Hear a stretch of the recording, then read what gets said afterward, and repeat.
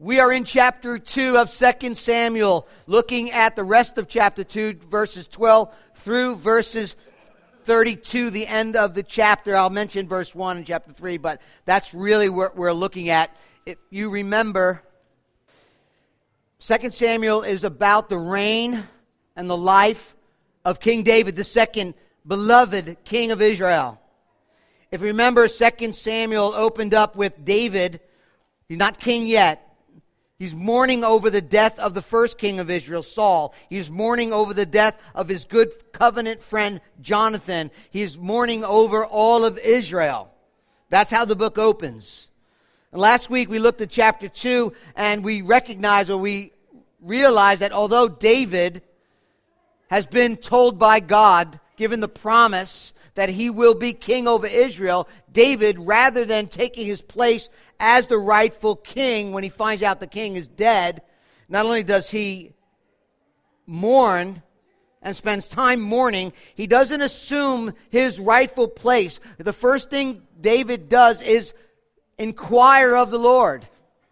Tells us something about David. He knows he's king. He knows he's going to be king. But he's inquiring of the Lord. He says, "Where do I go from here, Lord?" Remember, he was presently in a territory of the Philistines. He was in enemy territory when he hears that Saul is dead.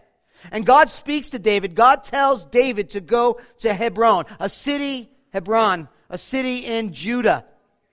It's the place where Abraham and Sarah were buried. Isaac, Rebekah, Jacob, and Leah are buried. There's a sense of a rich covenantal remembrance in that place. Go there, he tells them.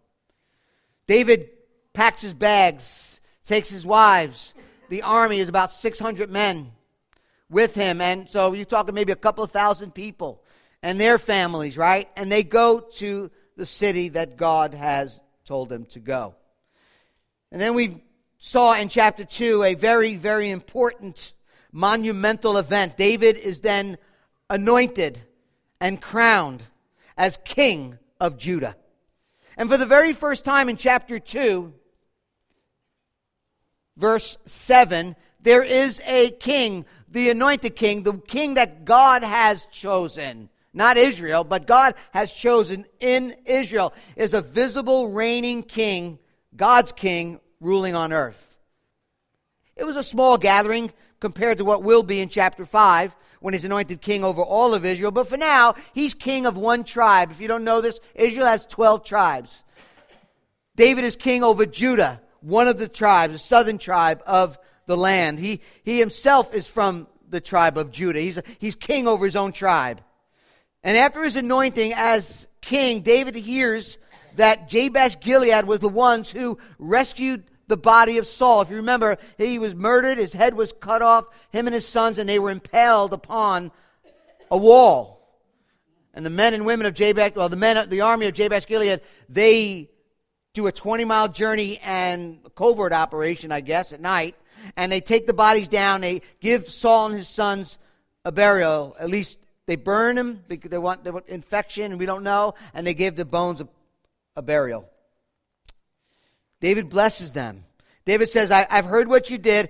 May the Lord, he says in verse 6, may the Lord show you steadfast love for this loyalty you've shown to the king. May you, the people of Jabesh-Gilead, be blessed by God. Verse 6, chapter 2, verse 6. Turn there with me. Verse 5, may you be blessed by the Lord because you showed this loyalty to Saul, your Lord, and you buried him. Verse 6, now may the Lord show steadfast love and faithfulness to you, and I will do good to you because you have done this thing. In other words, David is praying that the steadfast love has said, the loyal love of God be upon them, and that David is saying, and you're going to receive that through me. I'm going to do this for you as king of Israel. And he invites them to come. Come join me. Come join us as king of Judah. We don't hear much of the narrative after that. Well, what happened, we're not really sure.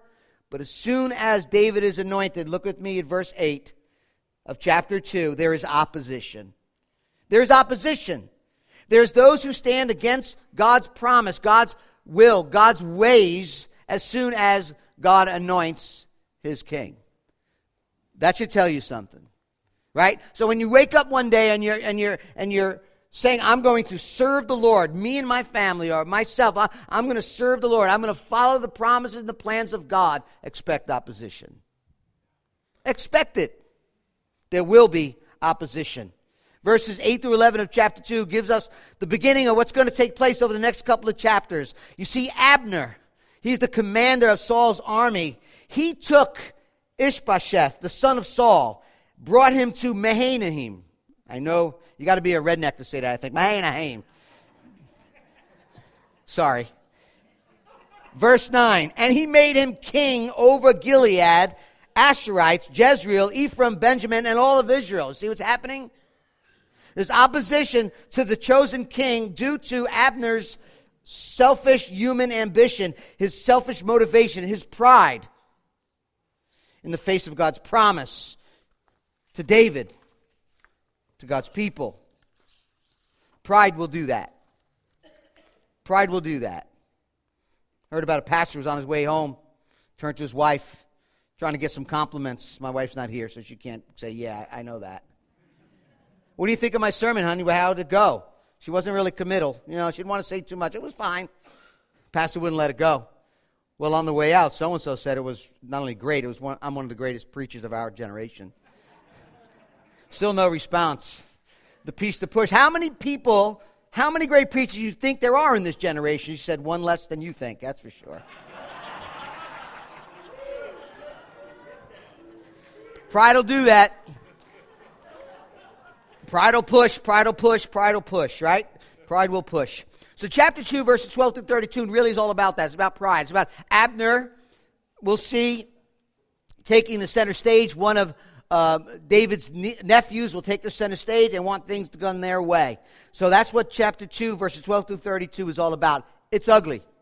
I'm going to tell you right now, it's ugly. It's about civil war. And that's kind of our outline. So we're going to look at the challenge that took place within the civil war. We'll look at the chase that pursued because of the challenge. And then we'll end with the concession. It ends okay, and then it gets bad again next week. 2 weeks, it's just going to be a lot of killing, and it's pretty rough. So turn with me to verse 12, chapter 2. Hear the word of the Lord, the infallible, authoritative word of God.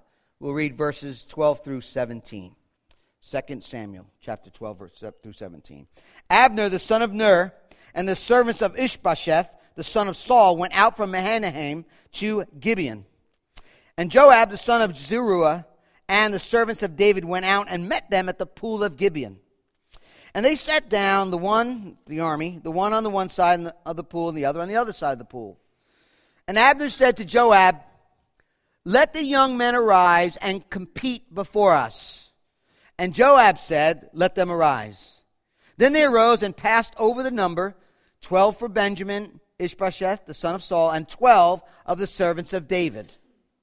Maybe representing 12 tribes, I'm not really sure, but there was 12. Verse 16, and each caught his opponent by the head and thrusted his sword in his opponent's side so that they fell down together.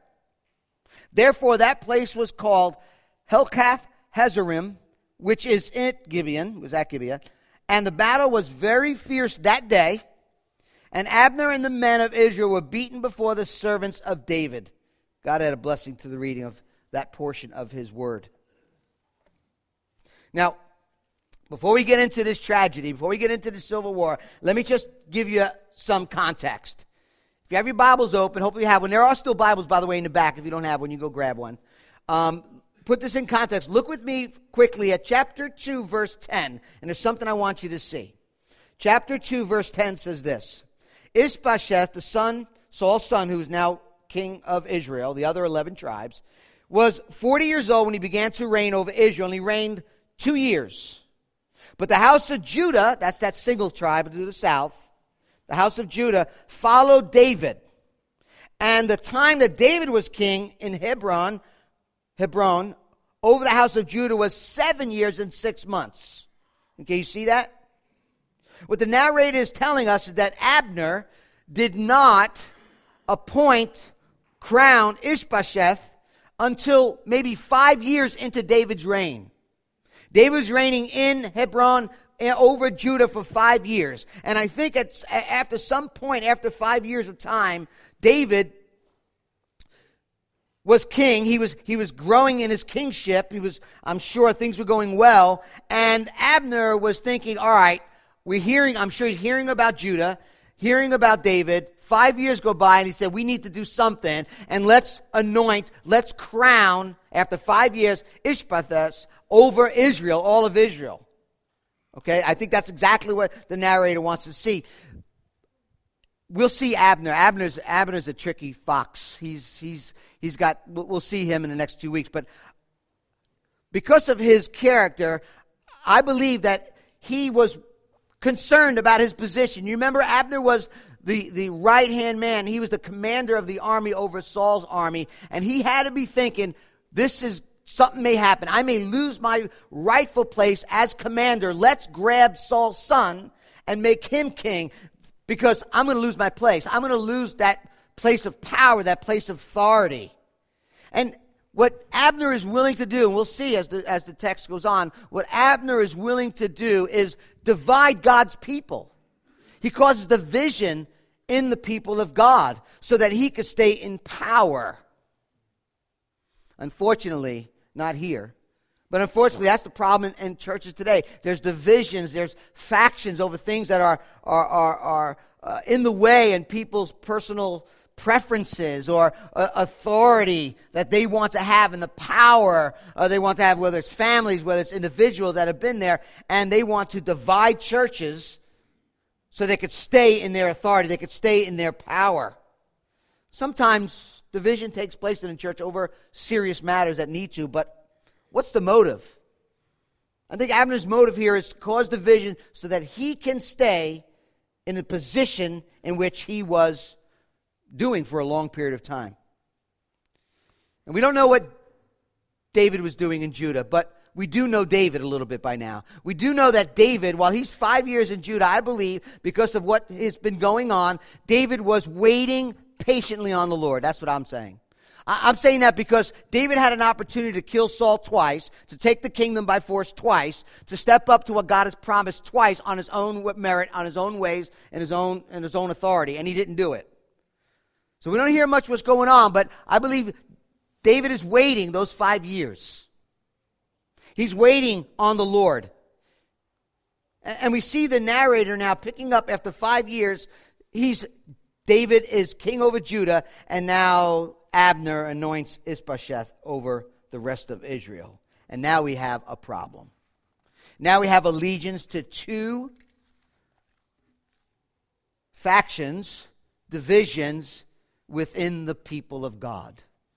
There's a civil war that is about to take place. David, God's chosen king, Ishbosheth, Abner's chosen king, and now we have a domestic conflict. In fact, the next 3 chapters, 2, 3, and 4, 2, there's a murder we'll see today of Asahel. 3, murder of Abner. 4, the murder of Ishbosheth. Sorry if you don't know that. Chapter 5, David becomes king over all of Israel. So there's a lot of rivalries going on. There's a squaring off. There's a civil war going on within God's people. It reminded me of the Jets and the Sharks. Some of you older folks remember that, right? Upper West Side. They're not going to be dancing here, but there's rivalry. Something else I want you to notice too. Abner and the men of Israel, verse 12, tell us that they went from where they stayed at a place called Mahanaim. I got to keep saying that, I guess. And they go from where they were on the east side of the Jordan River, and they're going to Hebron, down to Judah. Now, let me see if I can do this. Ricky showed me this morning. Okay, so you can see the map. Now, Saul's son and Abner are right over here. Okay? Pretty cool, huh? You could thank Ricky, yeah. Right under where that circle is. I don't get exactly where, but right under that circle. So that's on the east side of the Jordan. You can see the Dead Sea, the Jordan River, and then the Sea of Galilee. Now, Judah, where David is over here. All right? Pretty good, huh? So, you could see they're hanging out there on the west side of the Dead Sea, and they're minding their business. Abner and his army go from the east side, and they're coming down toward Judah. So you can see who the aggressor is. They didn't meet halfway. It wasn't Judah going up to them. They came down to where David was. All right, now, if I can go back, I'll be really good. Okay. That's important because the aggressor here is Abner. The aggressor here is the armies of the 11 tribes. They're coming and marching on Judah. Judah hears about them and meets them a little bit outside of their area, but still the aggressor here, we know, is Abner. He's the aggressor, right? Geography doesn't lie. And Abner's going to be a key actor in this battle. And I think it's essential that we understand who the aggressor is, but regardless, I want you to sense this is the people of God. These are the 12 tribes of Israel. This is not the enemies of God. This is a conflict within the people of God. I want you to feel that. It's sad.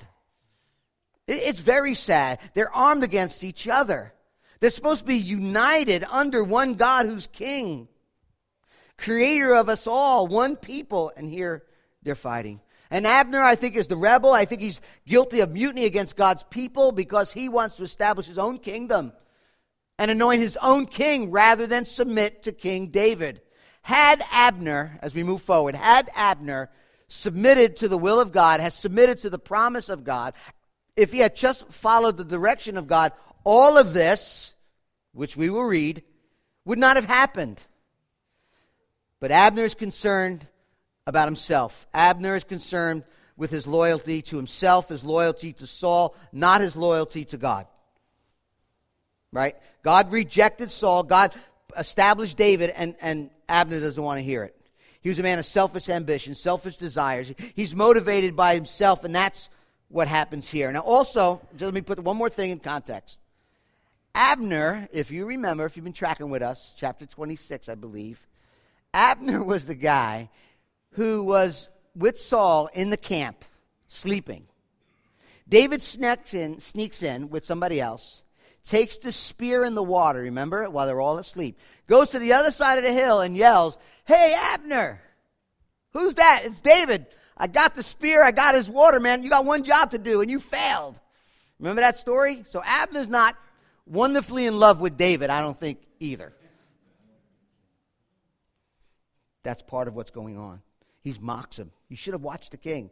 So while David is waiting on God, waiting in Judah, Abner shows up down by the area where David is. And David sends Joab, an army, to the pool. Now, you may be thinking of your pool. That's not what this is. This is 35, 37 feet long. It was actually, in the 1950s, it was found. It's 35 feet, 37 feet deep. It's a giant pool. It was a place where rainwater would collect. They go to this pool, and we learn that Joab is the commander. Look with me at verse 18. Joab is the commander of David's army. So Abner meets Joab at the pool. What's interesting, and again you need to know, is that Joab was the nephew of David. Verse 18. The three sons of Zeruiah, who is David's sister, David's sister of King David. So David had a sister, it's Zeruiah, and she had 3 children. So it's David's sister's kids. Joab, Abishai, and Asahel. That's in order of age. That's the way they did it right then. So that's their nephews. Then his nephews are there. One of his nephews, the oldest one, Joab, is commander of his army. And they meet at the pool, and Abner suggests, look what he says, why should a full-scale war break out? Let us do this. Let's pick 12 men to fight each other, and sort of a contest rather than a war, right? A substitution, some sort of competition. You see what it says? Let them compete, verse 14, with each other. And let's find out who is going to be king. Sort of reminiscent of David and Goliath. You remember? Let your best man come out, and we'll wait and see who wins. And what's interesting in that word, compete, is a Hebrew word that is used to jest, laugh, or entertainment. I think at first they're wondering, there's kind of a sense of adjusting. This should be fun. So they sit by the pool, they go to get their popcorn, get their jelly beans, they're getting their sodas, they're all going to sit by the pool. 12 guys face each other, and this should be entertaining. This should be fun, right? You heard the old saying, right? It's always fun until somebody gets hurt. I don't know if you heard that. I heard it a lot growing up. Verse 16, each one caught his opponent by the head and thrust his sword in his opponent's side, so they fell down together, all 24. Therefore, that place was called Helkath Hazarim, field of stone, a sharp edge, which is at Gibeon. And then the narrator, verse 7, tells us what kind of gives us a glimpse of what happened the rest of the day. The battle was fierce. And the men of Israel were beaten before the servants of David. What a tragedy. God's people trying to take control over God's people turn and kill each other, slaughter each other. 24 dead soldiers by the poolside. There's a right and a wrong way to do things. There's a right and wrong way to become king of Israel. There's a right and wrong way for the people of God to fill the purposes and the plans of God in our own lives.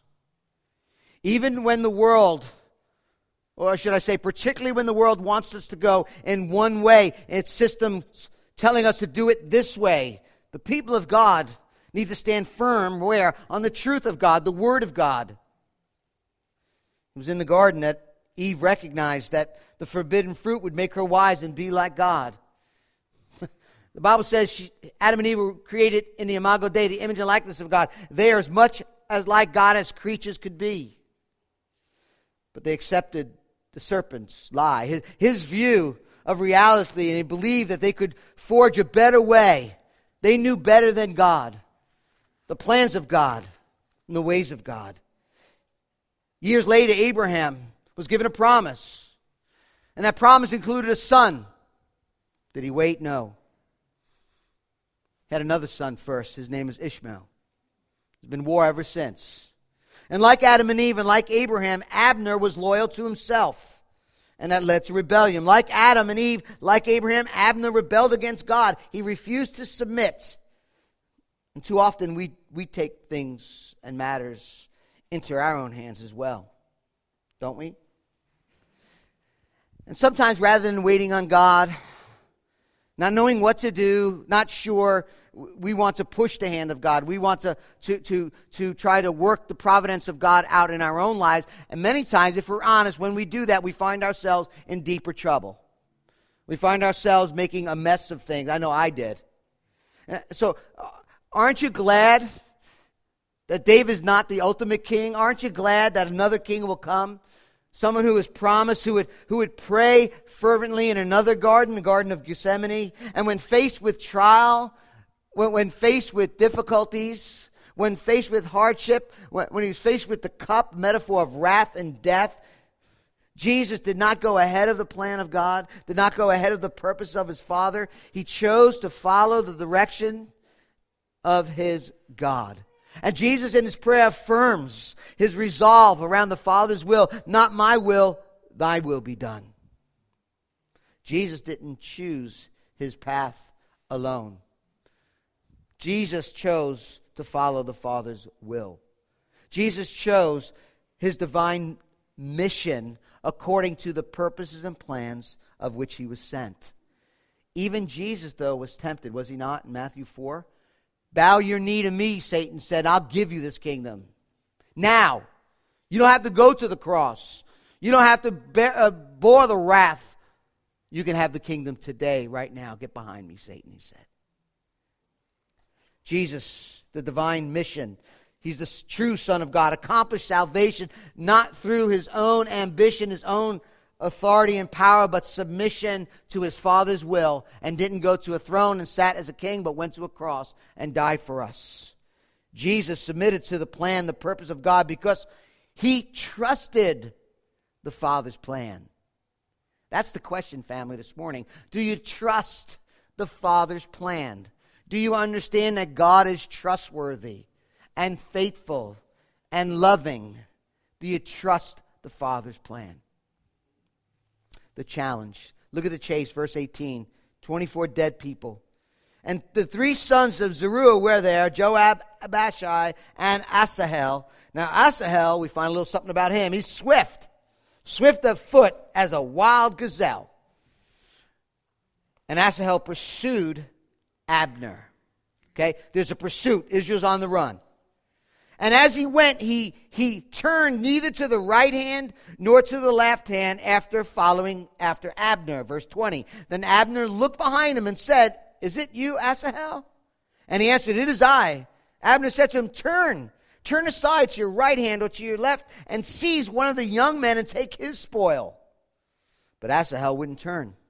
He didn't turn aside from following him. Abner said to him again, verse 22, "Turn aside from following me. Why should I strike you to the ground? How then could I lift up my face to your brother Joab?" But he refused. Asahel refused to turn aside. Therefore Abner struck him in the stomach and the butt of his spear, so that the spear came out his back. He fell there and died, you think? And all who came to the place where Asahel had fallen and died stood still. The narrator doesn't give us a whole lot of information about that day, but he does give us this. It's a very interesting story. You got to wonder, I know it did, as I was studying this, I read this text over and over this week. I don't know how many times, but what is Abner trying to do? What is Asahel trying to do? What were the motives here? You know, was Abner out of pride saying, "Listen, I could take you out at any time"? Was Asahel looking to better himself? He's the younger brother. Let me take out the command. Let me show him how smart I am, how fast I am. Was Abner showing off how tough he was? Listen, go pick on someone your own size. He tells him the first time, "Listen, Pipsqueak, take another kid out. Take his spoil. You ain't no match for me." He tells him the second time, "Don't do this. I don't want to harm you because I'm going to face your brother. We are brothers here." Asahel doesn't listen. And the blunt of the spear, I read somewhere that the back end of the spear could have some shape to it. I don't know. All I know is he must have stopped short. I don't know. Maybe it was self-defense. I don't know. But the spear goes right through him and he's dead. And this gruesome sight, sorry if you haven't eaten breakfast, or maybe sorry if you did eat breakfast, but this gruesome sight, before everybody, they know this man, David's army stops. The narrator says they just stopped and looked at this gruesome sight. Every man stopped and came to that place. They recognized him. They knew him. And they knew, let me tell you, 24 dead is one thing, but they knew this army, this civil war just took another step in a very disastrous direction. Is shocked. Ralph Davis in his commentary writes this: Asahel had the speed, but Abner had the spear. All right? There's a lot of blame to go around. The young soldier should have listened. Rather than trying to prove himself, he should have backed off. But if Abner had not pursued David, if he had not done this in the first place, as I mentioned, none of this would happen. Abner is older. Abner is wiser. Abner is stronger. Abner, I'm totally confident, knew what God had said to Saul. Abner knew what God had declared, his sovereign will over Israel, who would be king. Here he is again, trying to fight the sovereign plan and purposes of God and thinks he's going to win. Sometimes, again, I find myself like that as well. I can't tell you the number of people I've spoken to who are misplacing their stress, anxiety over trying to change things that they cannot change. It adds to so much stress and anxiety in their lives. Young people today, stressed out, not knowing what the future will hold. It's not our job to change people. It's not our job to control people. Playing God, trying to work His providence by your own power and strength, and arranging things in your life the way you want them to be, will kill you in the long run. I love the serenity prayer. Paul Niehold Neighbor, an American, he passed, I believe, an American Reformed theologian, said it like this. I love this prayer. God, grant me the serenity to accept the things I cannot change. Lord, let me be comfortable. Let me understand there are some things and some people, all things really, and all people, I cannot change. God, grant me the serenity and the courage to change the things I can. What's my responsibility? And wisdom, Lord, to know the difference. And he goes on. You've heard that probably before. Living one day at a time, he writes. So, grant me the serenity, accept the things I cannot change. Grant me the serenity, the courage to change the things I can. Wisdom, know the difference. Living one day at a time. Enjoying one moment at a time. Accepting hardship as the pathway to peace. Taking as God did, Jesus did, this sinful world as it is, not as I would have it. Trusting that God will make all things right if I surrender to his will, that I may be reasonably joyful or happy in this life and supremely happy, joyful with him forever in the next. Amen. That's a great prayer. But I don't think Abner's the only one that teaches us. I think the young man teaches us something as well, right? I do. I think another principle we drawn, and it's this. You could be extremely ambitious. You could be full of energy, ambitious, willing to work toward a particular conclusion, but you may lack wisdom and experience, and that may get you in trouble. I relate to that. Right? When I first came here, I had good intentions. I still do, but I wanted to do a good job for the Lord. I wanted to serve God's people well, and I was plenty of good intentions, but there were some things I lacked wisdom in. That's why I'm glad I had Perry Jones around. I lacked the wisdom. I had the strength. I had the Bill Blake will tell you. I don't know if he's here today, but perpetual motion, right? You're like, I'm just always going, but you know what? You can get in trouble that way too. You're perpetually getting in trouble all the time. Right? Jumping into things that you're not really sure of, and you want to do the right thing, but you know what? You're lacking the wisdom, you're lacking the temperament to actually do things properly, and you wind up in trouble because you need experience. I think that's what this young man, he don't have the experience. He's running after Abner. Abner could take him out, and he's not paying him no mind. Romans 12:3 says, "For by the grace given to me, I say to everyone among you, not to think more highly than he ought to think, but to think with sober judgment according to the measure of faith God has assigned." We need to be humble. Where are we at in this life? We got to be honest. Unlike the young lady that stepped up on a coin-operated, one of those coin things that tells you your weight and it spits out a card. You ever see them at the fairs? It tells you a little bit something about yourself. And she got on the scale, popped the card out, handed it to her husband, said, "Look at this." And he looked at it and said, you're the most beautiful, gifted woman in the entire world. You have compassion and love for others. And he looked at it, gave it back to her and said, "Yeah, I got your weight wrong too." But I picked on guys first. I got to pick on the ladies second. All right. The concession. We have to be humble. And I think Abner teaches us we can't control. And I think the young man running teaches us that we have to be honest with where we are. The concession, verse 24. But Joab and Abishai pursued Abner. And as the sun was going down, they came to the hill of Ammah, which lies before Giah on the way to the wilderness of Gibeon. And the people of Benjamin gathered themselves together. Remember, they're on the run. Now they're gathering themselves together behind Abner and became one group and took their stand on the top of the hill. Then Abner called to Joab, "Shall the sword devour forever? Do you not know that the end will be bitter? How long will it be before you tell your people to turn from the pursuit of their brothers?" So Joab, his brother who's next to him in line as age-wise, is going after Abner, right? They just killed the younger son, the younger brother. There are 3 boys. The younger one was just murdered, and they're going to do what men do.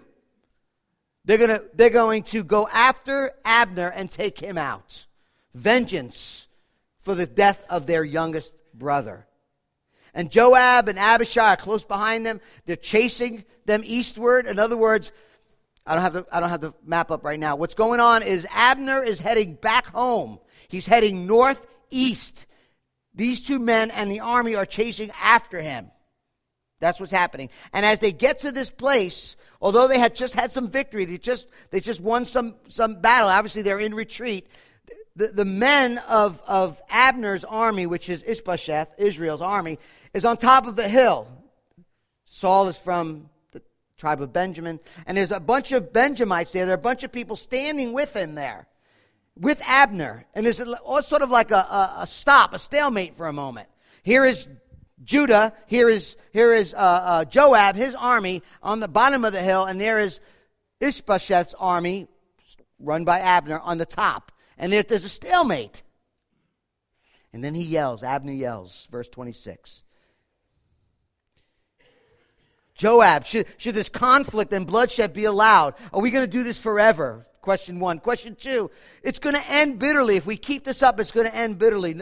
Question number 3, verse 26. It's a family conflict. Are we going to keep going on? In verse 14, he's like, let's fight it out. Now, all of a sudden, Abner's saying, hey, hold on, truce. Can we have some sort of concession here? He's the aggressor.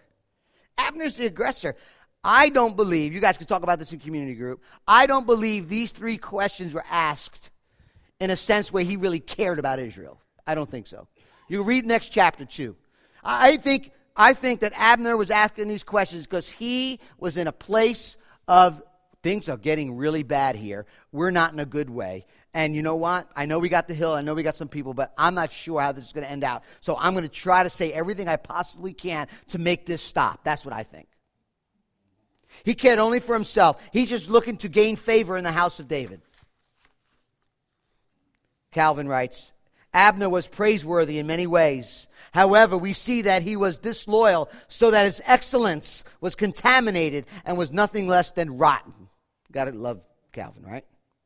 Abner, definitely a mixed bag. When you pick a fight, then you're on the run, and then you find yourself in somewhat of a hopeless situation, you ask the question, this has got to stop. I don't think it was out of generosity and kindness. Verse 27, Joab responds and says to him, as God lives, do I have 27 up there? Yeah. As God lives, if you had not spoken, so Joab is talking up to the hill. If you had not spoken, surely the men would not have given up the pursuit of their brothers until the morning. Now, there are 2 ways to interpret that. Some of your translations might have it a little bit differently. There's 2 ways to understand that sentence in the original language. One of it could be interpreted this way. If you, Joab talking to Abner, if you had not had this competition early in the morning, we wouldn't be in this situation. This is all your fault. This is all your fault. If you haven't said what you said by the pool this morning, we wouldn't be in this mess. That's one way to interpret that verse. The ESV has it differently. The ESV has it that Abner is yelling down to Joab saying, and Joab's coming back and saying, if you had not said what you said on that mountaintop down to us, we would have took you out. But either way, right? I mean, either way, whatever's being spoken, Joab at the moment says, you know what? Cease. We'll stop this. Whether it's your fault you started this, or you're lucky you said something because we were going to take you out. Either way, look at verse 28 with me. He blows the trumpet. There's a signaling that the war is over. Stop pursuing. Let's stop the fighting. And we have ceasefire for the moment. A truce, a compromise, a concession. Verse 29. And Abner and his men went all that night through the Arabah. They crossed the Jordan, marched the whole morning. They came to Mahanaim.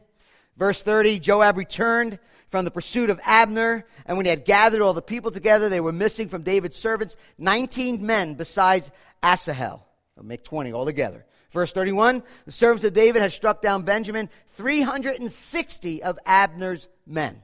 So again, Abner's heading north. East, Joab going south. They turn around. How many men are missing? 20 from us, 360 from you. Abner's the loser. Israel run by King Abisheth, and Commander Abner is the biggest loser. But we'll see next week. Ashahel's brothers are not letting go of this. There may be some concession, there may be a truce, but it ain't over.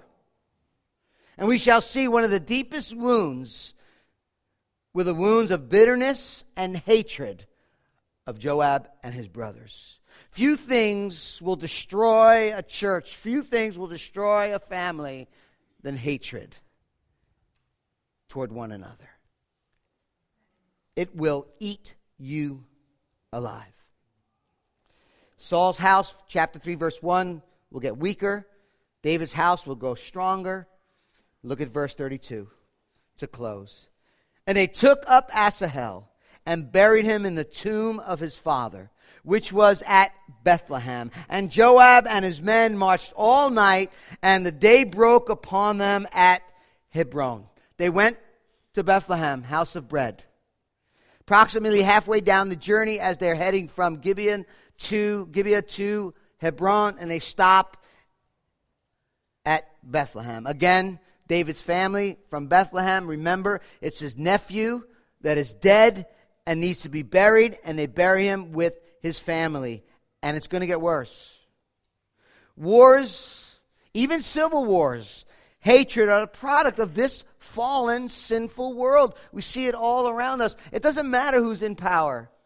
It does not matter who's in power. Kings, dictators, parliaments, presidents of a democratic republic, political parties will never, ever, ever give us the hope we all want. They'll always fall short. We're simply not good enough. We're not wise enough as a people to make human communities live in peace together. If you place your hopes in that system, if you place your hopes in education, if you place your hope in progressive ideas, we will be disappointed. The Bible has the answer as to why this is so. It's because of sin.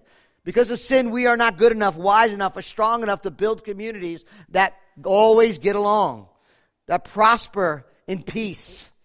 Our only realistic hope is the kingdom of God.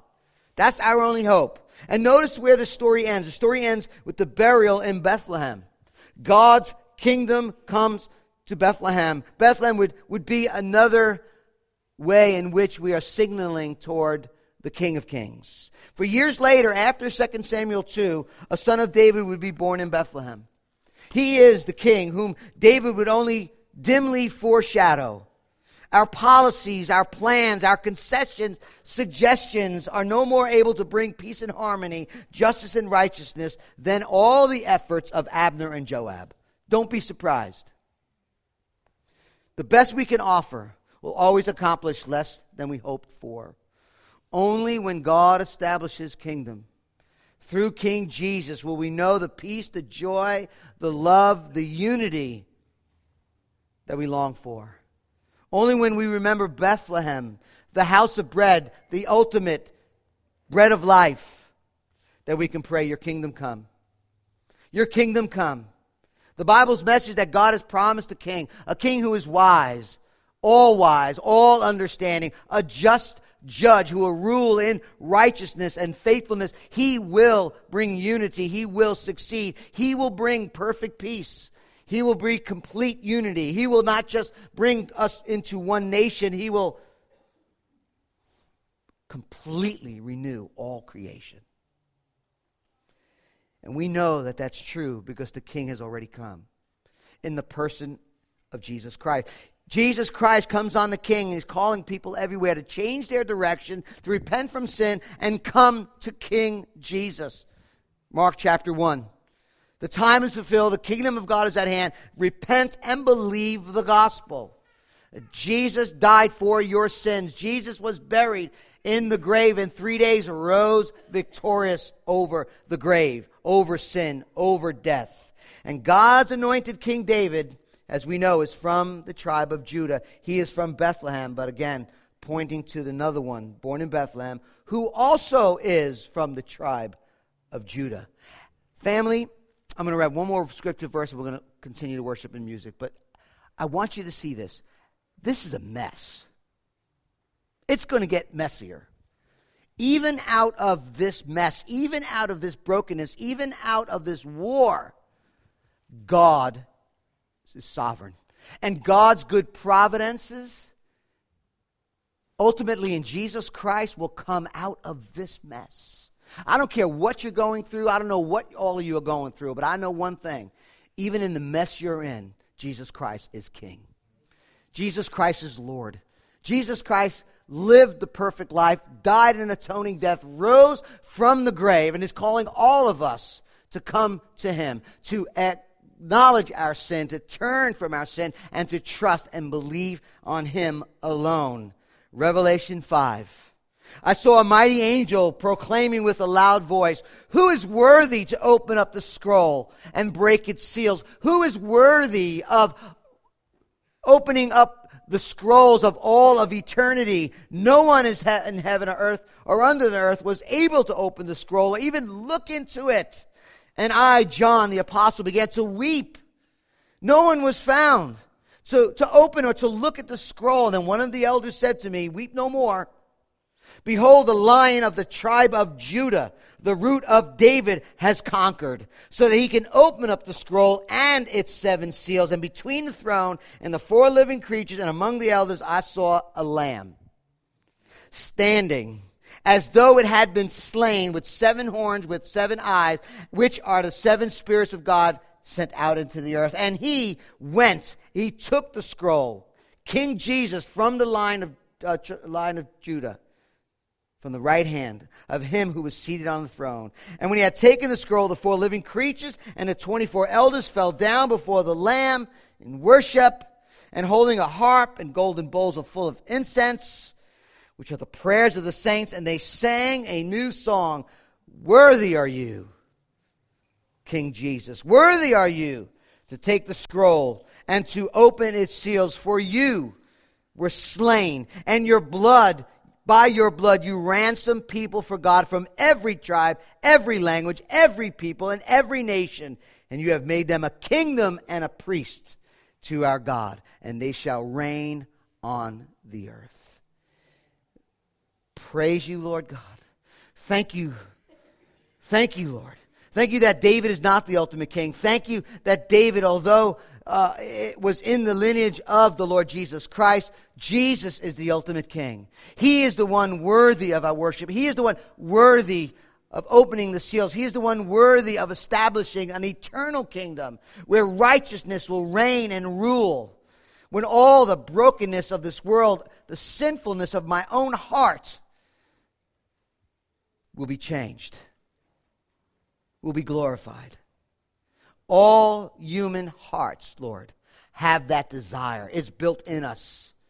So, Father, we pray that there's someone here that does not know, love, treasure, and run to Jesus. You, by the work of your Spirit, will show them their sin and show them the beauty and glory of Christ and all that He has done. And help us, Lord, we pray, to worship in singing for your glory together in faith, trusting you, believing, resting, and worshiping the King of Kings, we pray.